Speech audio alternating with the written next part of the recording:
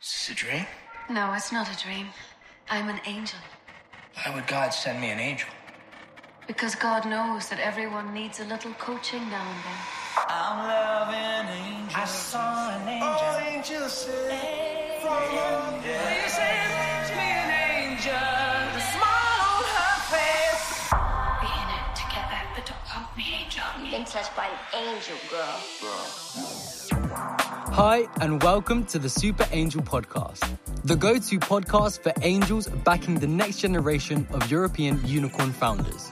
If you love our show, do drop us a review, share it with your friends, and join our community at eu.vc. Today, we're happy to welcome you to Eduardo, a Spanish tech entrepreneur and angel investor. He founded Keldoc, one of the top online booking platforms for hospitals in France, and sold it to NEHS Insurance Group. Eduardo is the managing director of Secret Fund, an undercover entrepreneur fund based in Paris.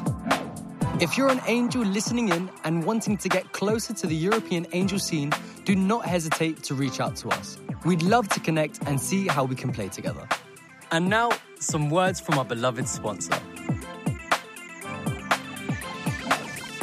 Vauban from Carter is the easiest way to launch and run your syndicate. Our end-to-end platform automates your back office so you can focus on the things that matter, supporting the next generation of entrepreneurs and building your network.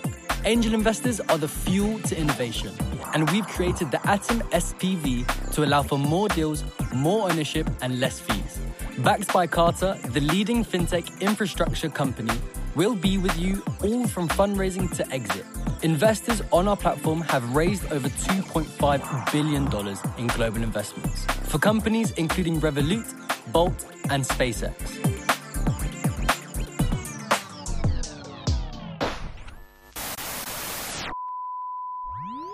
Welcome to the Super Angel, Eduardo. We are so happy to have you with us. Thanks for having me, guys. I'm super excited to be here. I must say I was so positively surprised. I managed to persuade you, Eduardo, to come to the pod. So I'm super excited to be getting you out of the shadows. Thanks for joining us. So let's get started. I mean, would love to hear your story, your background, and what got you into angel investing in the first place. Sure. So I was born and raised in Spain, actually, a small town called Bilbao. I was actually surrounded by entrepreneurs. My dad was an entrepreneur. My granddad was an entrepreneur. So I actually was kind of like maybe destined to be an entrepreneur at some point in my life, but I didn't know. And so I ended up studying engineering in London, did a double diploma in France, then went into renewable energy before it was cool in 2008. And I actually got into tech, I think, by the weirdest way. It was in an investment bank focused on tech. I was doing fundraising and M&A for entrepreneurs. My first deal was Captain Train that Index did in pre-seed.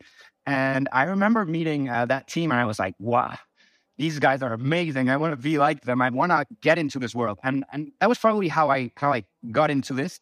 And then after 18 months doing deals, I was like, okay, this is boring. I don't want to be a banker. And so I went on to start my first company with two co-founders, which was Keldoc, a medical booking platform in France focused on hospitals. So basically, we raised funds from Alvin, Angel, scaled that to gathered about 20% of the French market. And then we sold the company to a big insurance group called M&H. And it was at that point where, it was kind of a rough entrepreneur journey in the sense that my dad was very sick throughout the whole period. So I was weekends in Madrid in the hospital, weekdays in hospitals all over France, trying to convince hospital directors to go into the new age of medical booking appointments online. And it was tough, to be honest, because it was, the two worlds kind of blurred in. But when I sold my company, I was like, okay, I should start a new company. And then I had this chat with my mom, and she was like, I don't feel you. You're not optimistic. You don't have the energy you had before you started the first one. So maybe you should do something else. And I think it was my mom that actually got me into angel investing, because at that point in time, I told myself, okay, what can I do? If I'm not going to start another company, I'm not going back to banking, that's for sure. It was then that I said, okay, I have a pile of money. I have no interest in spending it in anything flashy. So let's just put this money to work with the people I like. That's how I actually got started. And where do you get started, right? Like you decide that, and how do you get into the weeds of the ecosystem and start interacting with people? Like if you take a step back and reflect, is there anything you want to share on that note? Ever since I got into the investment banking, I started meeting founders, and I loved kind of like challenging them, helping them out in the stuff that I knew about. I think I was doing the prelude to angel investing way before I even started Keldoc.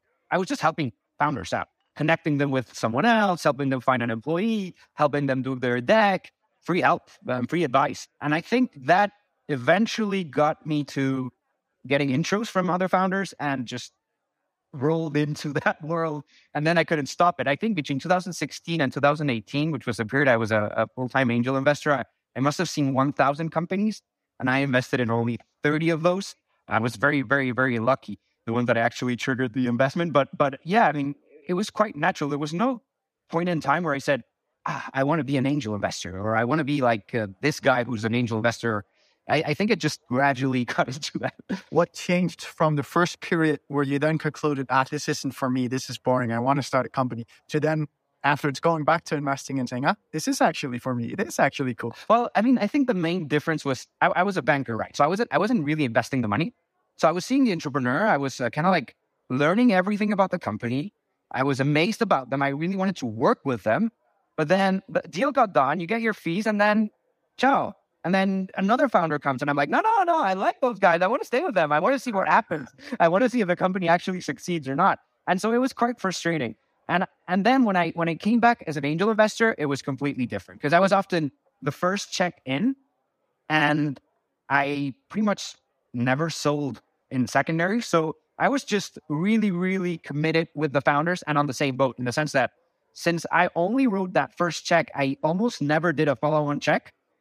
I almost always had the same vision, the same kind of like incentives that the entrepreneurs had. So to put an example, if an entrepreneur received a term sheet for 10 million at a 50 million valuation, or a 5 million at a 25 million valuation, I could actually tell the entrepreneur, take the 5 million. That's a better investor. You'll be happy.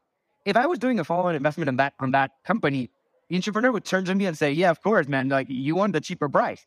And I think that was a bit of my mantra from the beginning. I wanted to be in the trenches with them, helping them out and kind of like being as objective as possible. I mean, there's obviously some other episodes down the line where you can have a conflict of interest, but I think 99% of the road, except maybe M&A, you can actually be super aligned with the entrepreneur. And that's what I love doing.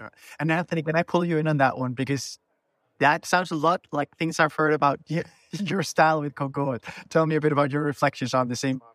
Yeah, with Cocoa, we like that purity of the model, right? I mean, first of all, by being an angel versus a fund, right? For me, I had been a lead VC for like 8 years or so, right? Number one, the moment you're an angel investor, they're not pitching to for a term sheet. Completely different conversation. We love that.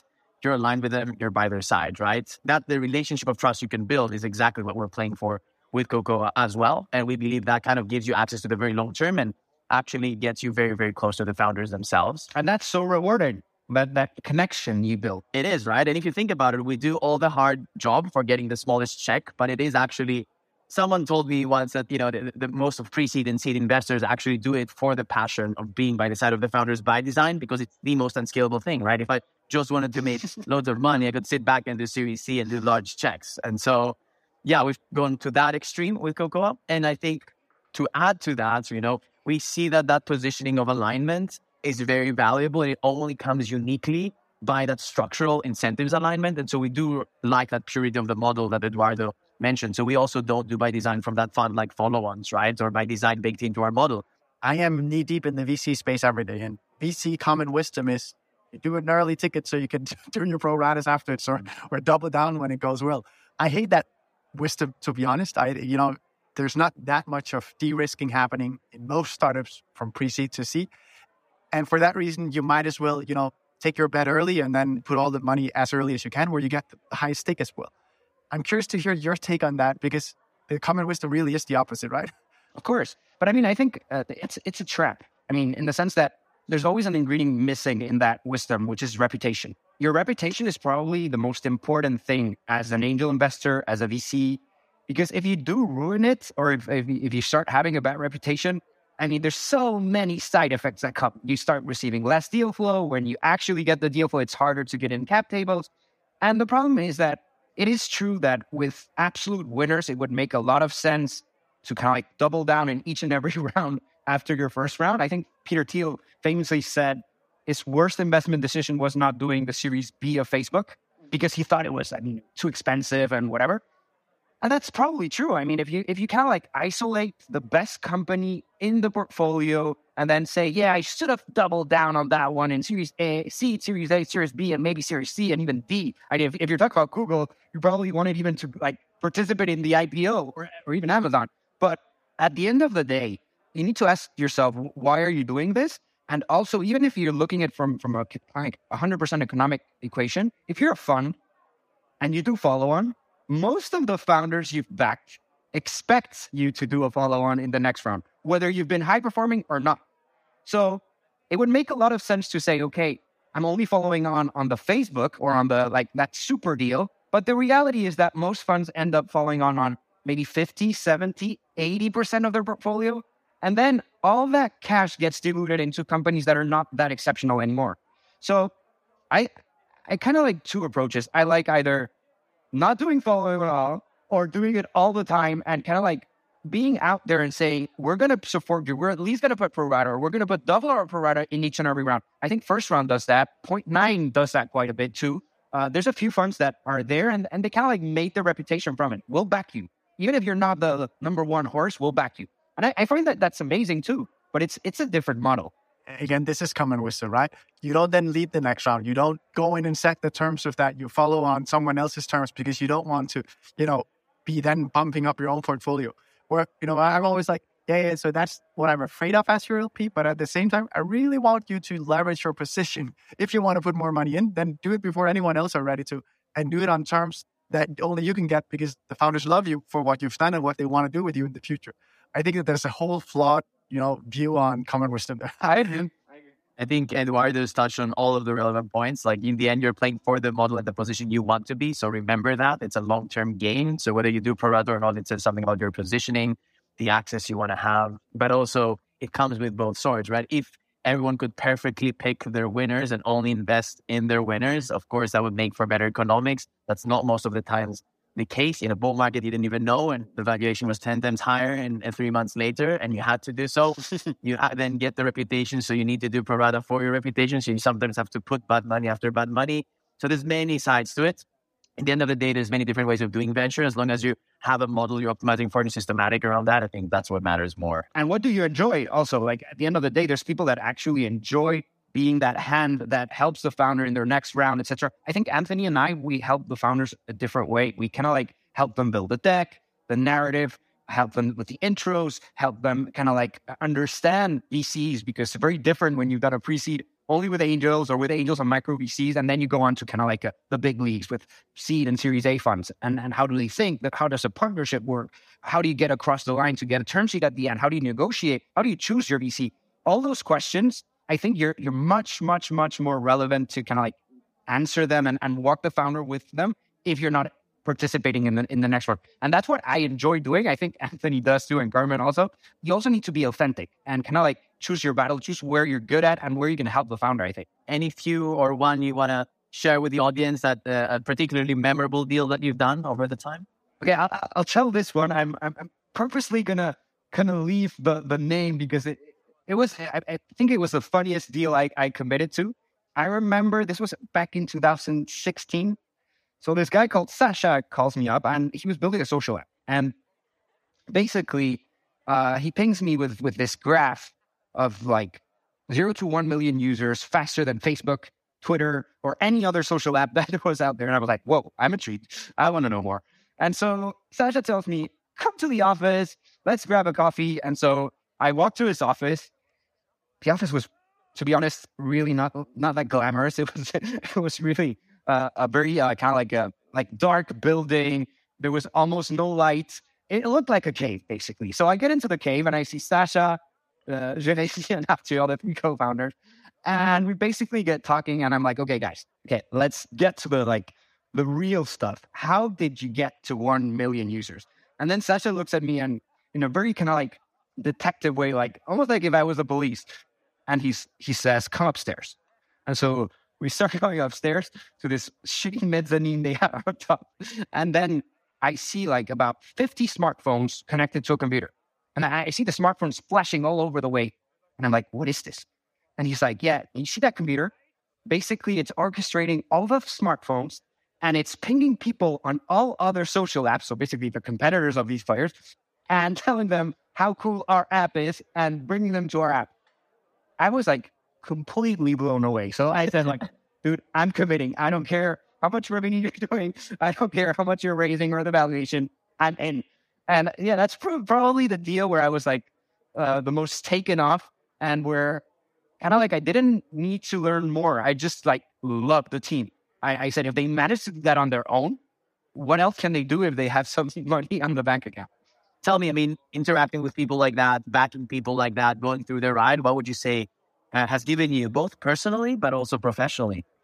I think my biggest takeaway was personal. It's kind of like making friends. Not that I needed friends, but really connecting with people very deeply, because with people like Sasha, I was there for the good times, but I was also there for the very, very, very bad times. And I think that's when you really make the bonds, and when you really kind of like connect with those founders. And that's why they recommend you to other founders, and that's why you get a reputation.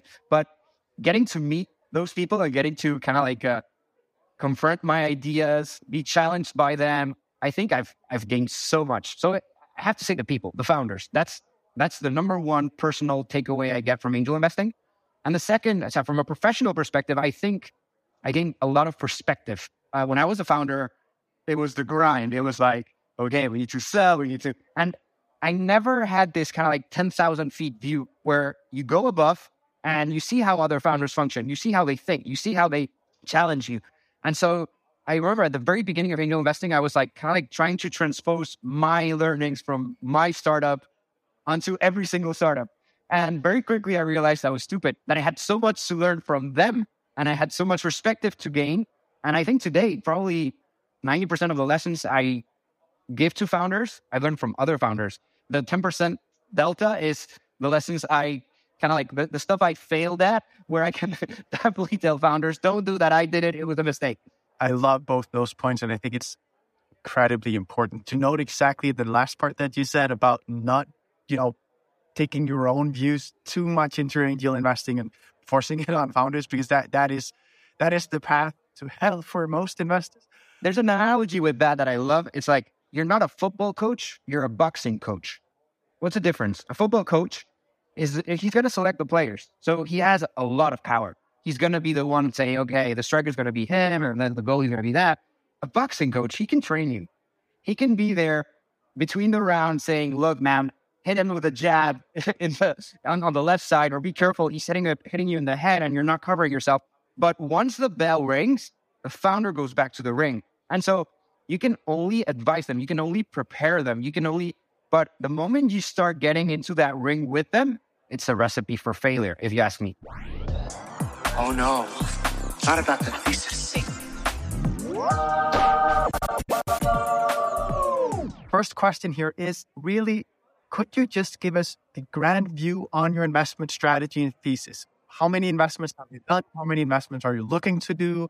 Where are you focusing, both geo and vertical, and so on? To be honest, when I started, I didn't have a grand thesis or anything like that. I would say to date, I've done 120 investments. I'm kind of a generalist, because when I say generalist, I have to specify within the software and hardware realm. So my strategy is really quite simple. It's based on 3 parameters. First of all, do I understand what the founders are building? And do I like the world they're imagining? That kind of like factors out any biology, chemistry play, just because I had known nothing about that. I studied electronic and electrical engineering, studied computer science, but outside of those realms, I know nothing. And I've actually passed on really, really nice companies just because I couldn't understand if this was really something amazing or not.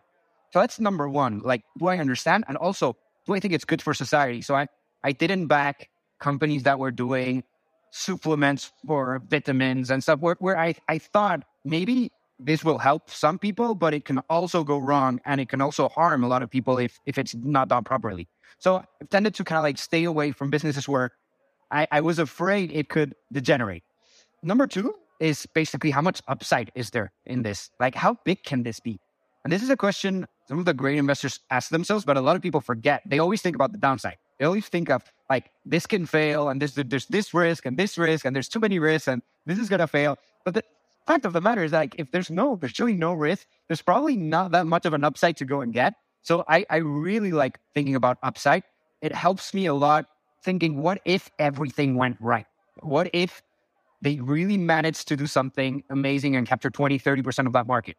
And that helps a lot because, I mean, at the end of the day, your downside is always going to be the same. It's your investment. Your upside is very different. Each deal is and it's very hard to calculate, especially in pre-seed, because sometimes a founder pivots, sometimes they add layers of a product that you couldn't even imagine that they could be there. But I think it helps to just kind of look at the category as a whole and kind of like be imaginative. Okay, what if that goes right? What else could be added? And then this kind of like build an upside thesis on that specific company. How do you think about market sizing and also taking kind of market timing risk? I also think that, as VCs, we've just about upside potential. A lot of angels do and should, some don't as much. A lot of it is about scalability and what it could become if all stars align. Some of it is about looking at today and where it could go. And some of it has to do with the time dimension as well. I don't know if you have any specific views on that. I know a lot of investors have different ones. So, I mean, to be honest, I do not think of it too much from, I know it sounds, when I say upside potential, everybody thinks, yeah, that's what you need to do. It's a return, blah, blah, blah.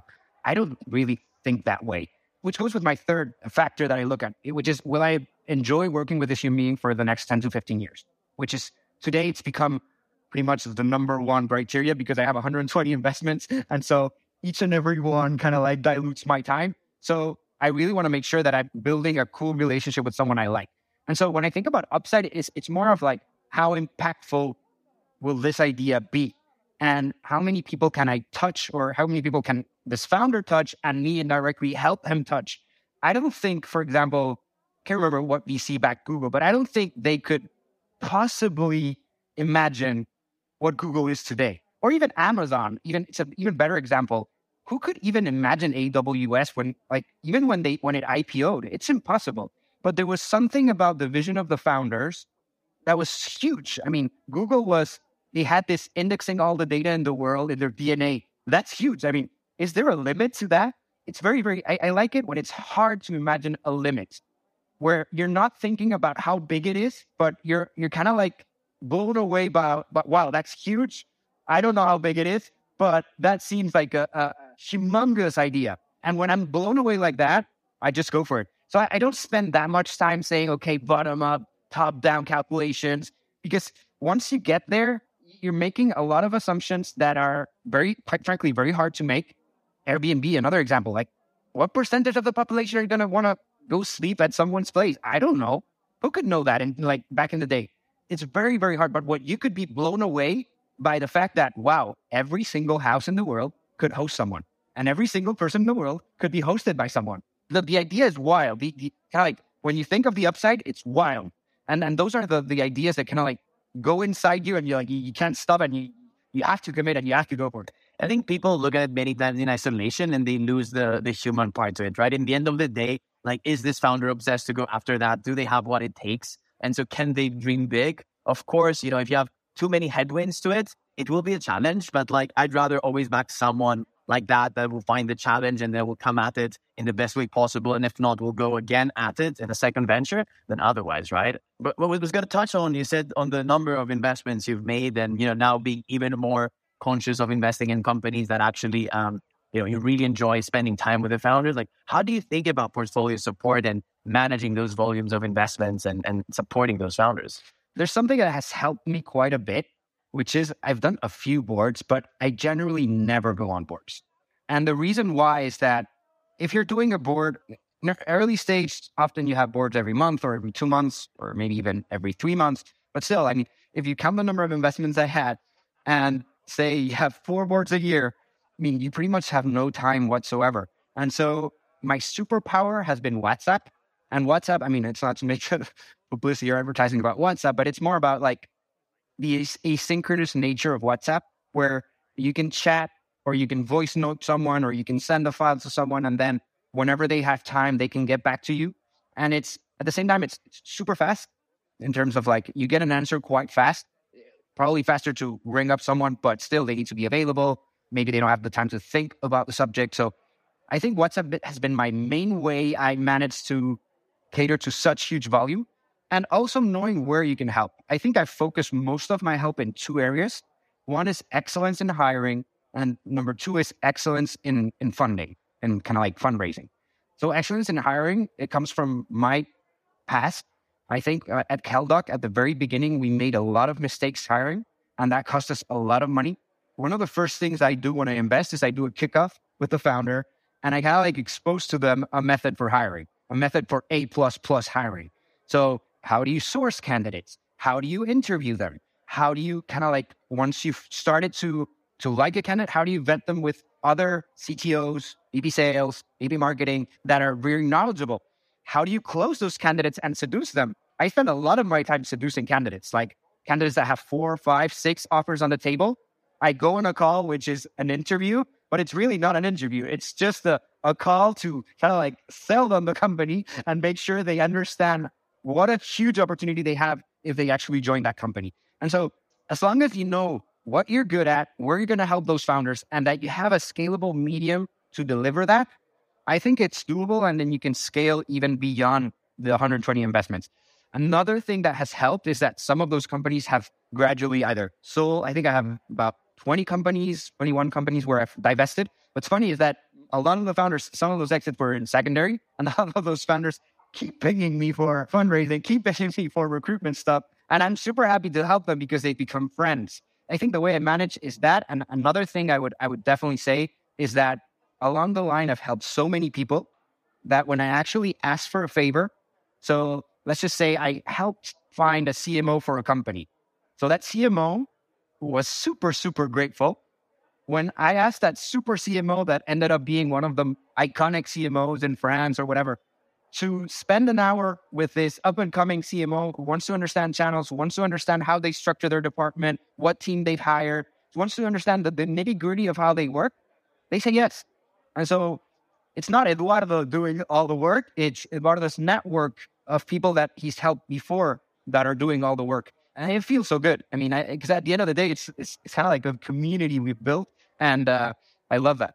How about Geo then? Because 120 investments, it sounds like, you're then doing asynchronous, writing with them as much as possible. So are you also then ready to do global investments all over Europe, all over the place, or are you more focused on France? I think my deal flow comes from my network. And since I started in France, I would say 85% of my deals have a French angle. By a French angle, I mean either French companies, often with foreign founders like Moroccans or Tunisians or people from everywhere that have come to study and or work in France. And then the rest is kind of like serendipity. My friend X, with which I went to college at Stanford, is starting this, or my friend Y, or other angels that have seen that I kind of like, I really sweat it when I'm an angel, and I really help the founders that invite me to rounds. I've invested in France, UK, US, Spanish. I think I haven't done German. I think I was going to do German company, but there was this notary problem, and I ended up not doing it. But I'm open to invest all over the world. But the thing is that it is much easier for me to vet a founder, to source that deal flow. There's so many things that come from having built that network, and that network was in France, although I'm Spanish. I was born and raised in Spain. So people are like, why are you investing in France? You're Spanish. You speak English. Why didn't you go to London? So people think it's a very weird, I'm a very weird person. But at the end of the day, it's just that that's where I got into this. And from that network, the opportunities came.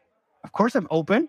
But the reality is that, yeah, today I would say maybe 70% of my deal flow has a French angle, and 30% is kind of like either mostly US, Europe, and a little bit of Israel. But I haven't really touched Asia or Eastern Europe. It's mostly UK, France, Germany, Nordics. I'm very interested in Spain, actually, because I think there's a gap, a bit like in France in 2010, where there's a gap between valuations and kind of like the expectations that people have on Spain and what you actually see, the companies you actually see. But yeah, again, I was born and raised in Spain, went to an American school since the age of 3, learned French since the age of 8, German since the age of 14. So I was really kind of like raised in a way to be an international person and to have no boundaries, no limitations on the people I would connect with. just to touch on the international point, then downstream of you. So thinking, because one of the things you really do for your portfolio companies is helping them with intros. How do you think about building that network? Because oftentimes the downstream investors to you will be international, I imagine. It's much more challenging, but the fact is that today, since I've been doing this since 2000. I was a banker in 2010, then started in 2012 as an entrepreneur, 2016 angel, 2018 I started my first fund. The main added value I've earned during that journey is that today I'm connected with most international. The US is quite an exception because there's so many funds, you just can't be connected to everyone. But the most notable ones that are investing on a global scale, I'm connected to most. So I can help them on that aspect. I think funding is not a problem. It's much harder to help them on the hiring. I can help them on the hiring methods, but in France, I have a superpower, which is I know that company is sold, so I know all these C-level profiles are going to go away. You should chat with them. And then I have these kind of like back doors to get amazing talent before anybody else. I don't have that in the US. I don't have that much in the UK. I really have that in France because I'm just connected to a lot of the ecosystem.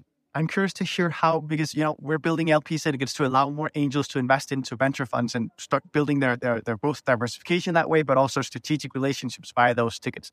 But I'm curious to hear, how do you think about venture funds and how you work with them and also even LP investing?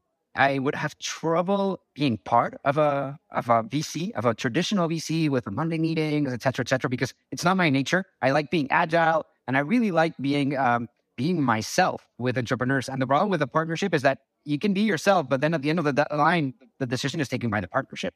So as a job, it's not for me. As an LP, I think I've only LP'd in 2 funds. One where I can't say because they're under NDA, blah, blah, blah. So it's a very prominent US fund. And one which is Fabric Ventures here in Europe, who's a fund focused on Web3. And I think I invested only because I really enjoyed talking to Max Merch, who I think is one of the most knowledgeable persons in Europe in Web3. Generally, I do not get the same satisfaction from investing, from being an LP, just because I don't really, I know it sounds hypocritical, but I don't really do this for the money or for the returns. I do this to kind of like see the future with the founders, help them build it, and then kind of like those friendships, all the stuff that they end up doing, it makes me proud and it makes me happy. And I don't get that happiness by being an LP, just because the relationship between a VC and an LP, or a GP, and an LP is very different from the relationship, I say, from my point of view, that a founder has with a VC that backs them. And I like the latter. I like the relationship of a founder and a VC or an angel. I don't like that much the relationship between a VC and an LP, a GP and an LP, where you have to be constantly saying, okay, yeah, the returns are going to be bad, and defending your portfolio lines and saying this one's going to be great or this one's going to be the fund returner. I don't like talking about how many X my investment is going to be. Nobody knows. And spending hours talking about what IRR or what MOIC you're going to have at the end, to be honest, is something that, it's important. You're an asset manager when you accept the money, and I'm not saying people shouldn't do it. I'm just saying it's terribly boring for me, and I don't like doing that. Definitely. Also, I think many angels will share your view, and especially that's also why at least personally, I'm driven to doing our LP investments very much for all the learning that's in them. But that's a completely different story, right? But just as you said with Fabric, right? They are at the forefront of Web3, and there's a lot of learning to be made there. So yeah, but I definitely get what you're saying. You out here learning more about them angels, are you?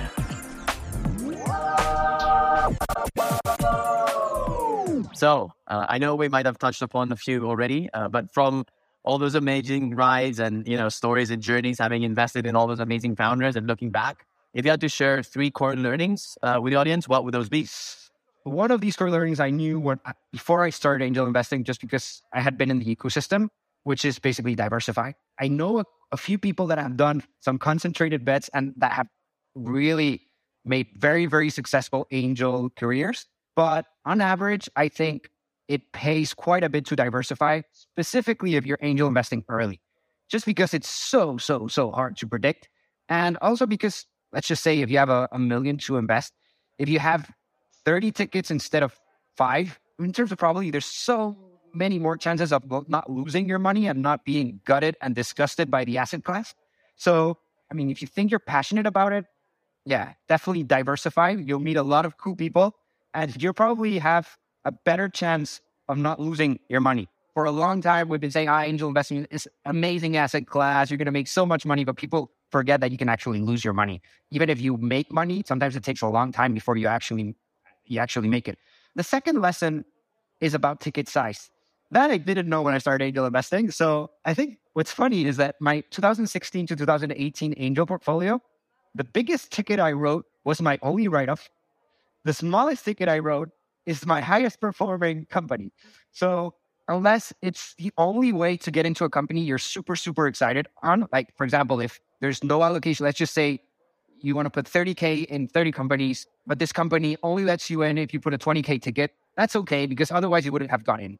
But if not, don't try and kind of like game the ticket size based on the excitement that you have when you're going in, because number one thing I've learned in angel investing is that when you invest, you know nothing. You think you know a lot of stuff, but you know nothing. And it pays off to be very consistent and always put the same ticket so that when that one really goes up and starts growing, you have a good return from that. And I would say the last one is put your reputation before greed. This is something I would say 95% of angels don't do. When does this kind of like spark up? Let's just say a founder gets an M&A opportunity and the upfront valuation at which he exits, it's not that amazing, but he gets this humongous sweet deal in earnout. Most angels and most DCs and most people will jump to the ceiling, scream, say that you're not a good person, say that you're such a greedy bastard, and I don't know why I backed you, and blah, blah, blah. And what I've learned from doing this, from feeling that sometimes, because sometimes you actually feel that way, is that it's much, much, much better. My grandfather used to say, la última peseta que la gane otro, which means the last euro, give it to someone else. And what happens is that if you learn to kind of like just pass and say nothing and say, okay, if that's the way you see things, I'm okay, I'm going to sign, there's no problem. I think at the end, you might be a little bit deceived by the founder because you helped them out during the journey and because you don't think it's really fair at the end that he gets such a sweet deal compared to the investors that were backing them. But at the end, it's his choice. It rarely leads to a better deal for you, and it generally leads to a bad reputation, which kind of like has so many consequences down the line, as I was saying earlier. So I would say it's much better to kind of like say, okay, I don't think that's the right thing to do. I didn't do that when I was an entrepreneur, but if you want to do that, I'll go with you, I'll support you, and I'll sign and I'll do whatever. It's something a lot of VCs and a lot of angels forget to do, and sometimes that can ruin your career. I've seen that quite a few times. Well, just one follow-up, conscious of time, and then we go to quick fire rounds. So, I mean, the question is diversification, right? What is enough diversification? Thinking about that kind of systematic check size, portfolio construction for you. What's too concentrated? What's too volumes-based? It would be great to understand how you think about that. So first thing, I'm no expert, and I don't think anybody is. I remember, I don't know if you guys remember Dave McClure from 500 Startups. At the time, he was like a huge advocate of a huge portfolio size. My first period as an angel, I did 30 investments, and I think I invested about €1 million, more or less. In my second period, which was within Secret Fund, we did 66 investments out of a 20 million fund.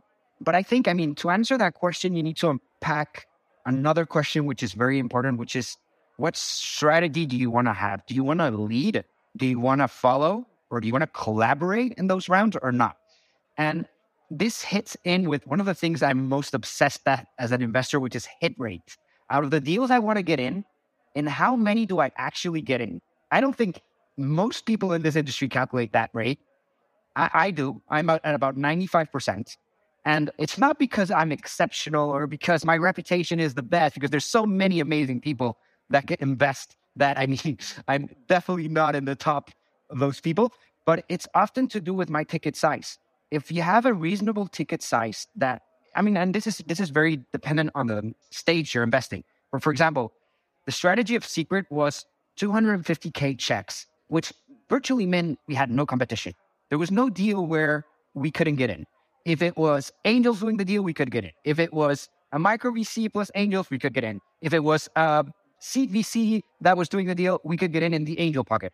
And so it helped us have a huge hit rate. And then at the same time, you have to choose your investment ticket correctly. choose your fund size correctly, because both are linked. Because, I mean, it gets to a point where if you have 100 investments or 150 investments, it's very, very, very hard to do. Just because just the deal execution, managing kind of like the corporate life of each company, and then finding time to help them, it's super hard. So I think you need to balance all those aspects. You need to balance, what's your fund size? Is your ticket size gonna give you a good hit rate? Are you gonna be able to give the level of support that you want to your founders that will yield the reputation that will bring the deal flow of tomorrow? You need to balance all those 4 criteria and make them work. And it's going to be different in each stage, and it's going to be different for each person's strategy and how they want to help companies. But you need to find that right mechanic within your framework. Couldn't agree more, by the way. And I think fund size dictates your strategy. We actually did exactly the same in that, like, reverse engineering. What do we think is a no friction check that optimizes for access? That's where we started optimizing from and took it from there. So lots of great points there. One last that I'd say, a lot of investors I've seen in the past, I think, and have sometimes missed or is very difficult to track, is for the VCs that don't want to do rinse repeat and start becoming larger and larger and raising larger and larger funds. They, suddenly have to do larger and larger checks, and at some point maybe even lead. I think the very difficult equation, or let's say optimization, to think about is, can you start getting, maintaining your win rates while maintaining the quality of deal flow that you have while increasing your check size, right? Because a lot of them end up kind of missing on that part, right? So next up is the quickfire.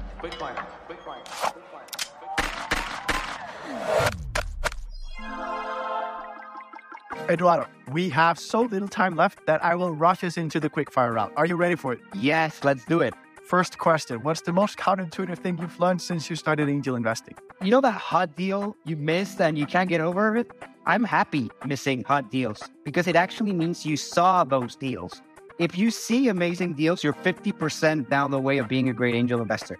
And that's what people don't understand. Like, most successful entrepreneurs, VCs, angels worldwide, the list, their anti-portfolio is huge. And that's the way it should be. It means that they're seeing the best deals that they're out there.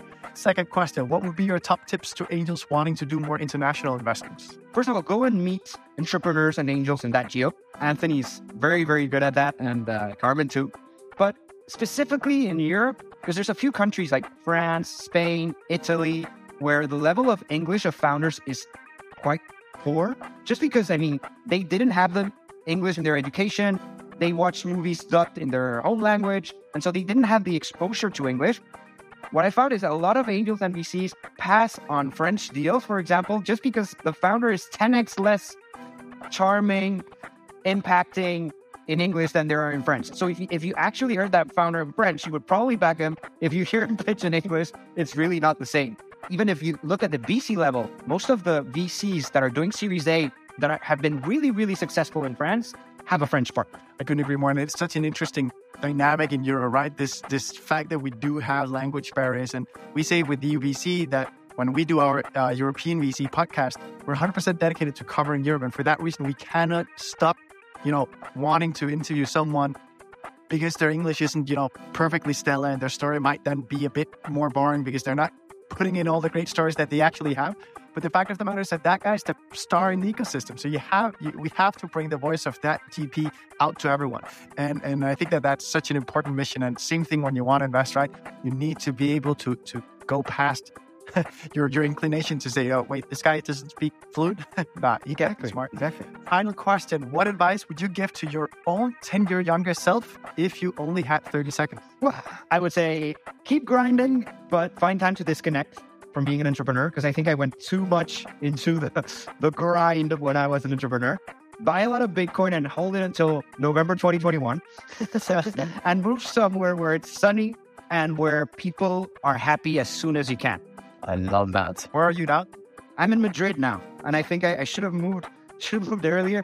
We haven't had a cloud since January 1st. It's sunny every day, and it just makes me happy. And being happy on a daily basis is amazing. As I said before, super, super appreciative you made it on the pod, Eduardo. It was such amazing fun. Thank you so much for coming. Thank you for joining us. It's been great, guys. Seriously, I think what you're doing is amazing for the European tech ecosystem. And if I can help in any way, feel free, and keep encouraging people to kind of connect and to bring down those barriers we were talking about in Europe. to make this continent super successful in the startup scene. Thank you for listening to this week's episode of the Super Angel Podcast, the go-to podcast for angels backing the next generation of European unicorn founders. If you love our show, do drop us a review, share it with your friends, and join our Angel LP syndicate at eu.vc. And if you're an angel listening in and wanting to get closer to the European angel scene, please do not hesitate to reach out to us. We'd love to connect and see how we can play together. And now, some words from our beloved sponsor. Vauban from Carter is the easiest way to launch and run your syndicate. Our end-to-end platform automates your back office so you can focus on the things that matter, supporting the next generation of entrepreneurs and building your network. Angel investors are the fuel to innovation, and we've created the Atom SPV to allow for more deals, more ownership, and less fees. Backed by Carter, the leading fintech infrastructure company, we'll be with you all from fundraising to exit. Investors on our platform have raised over $2.5 billion in global investments for companies including Revolut, Bolt, and SpaceX. You've been touched by an angel, girl.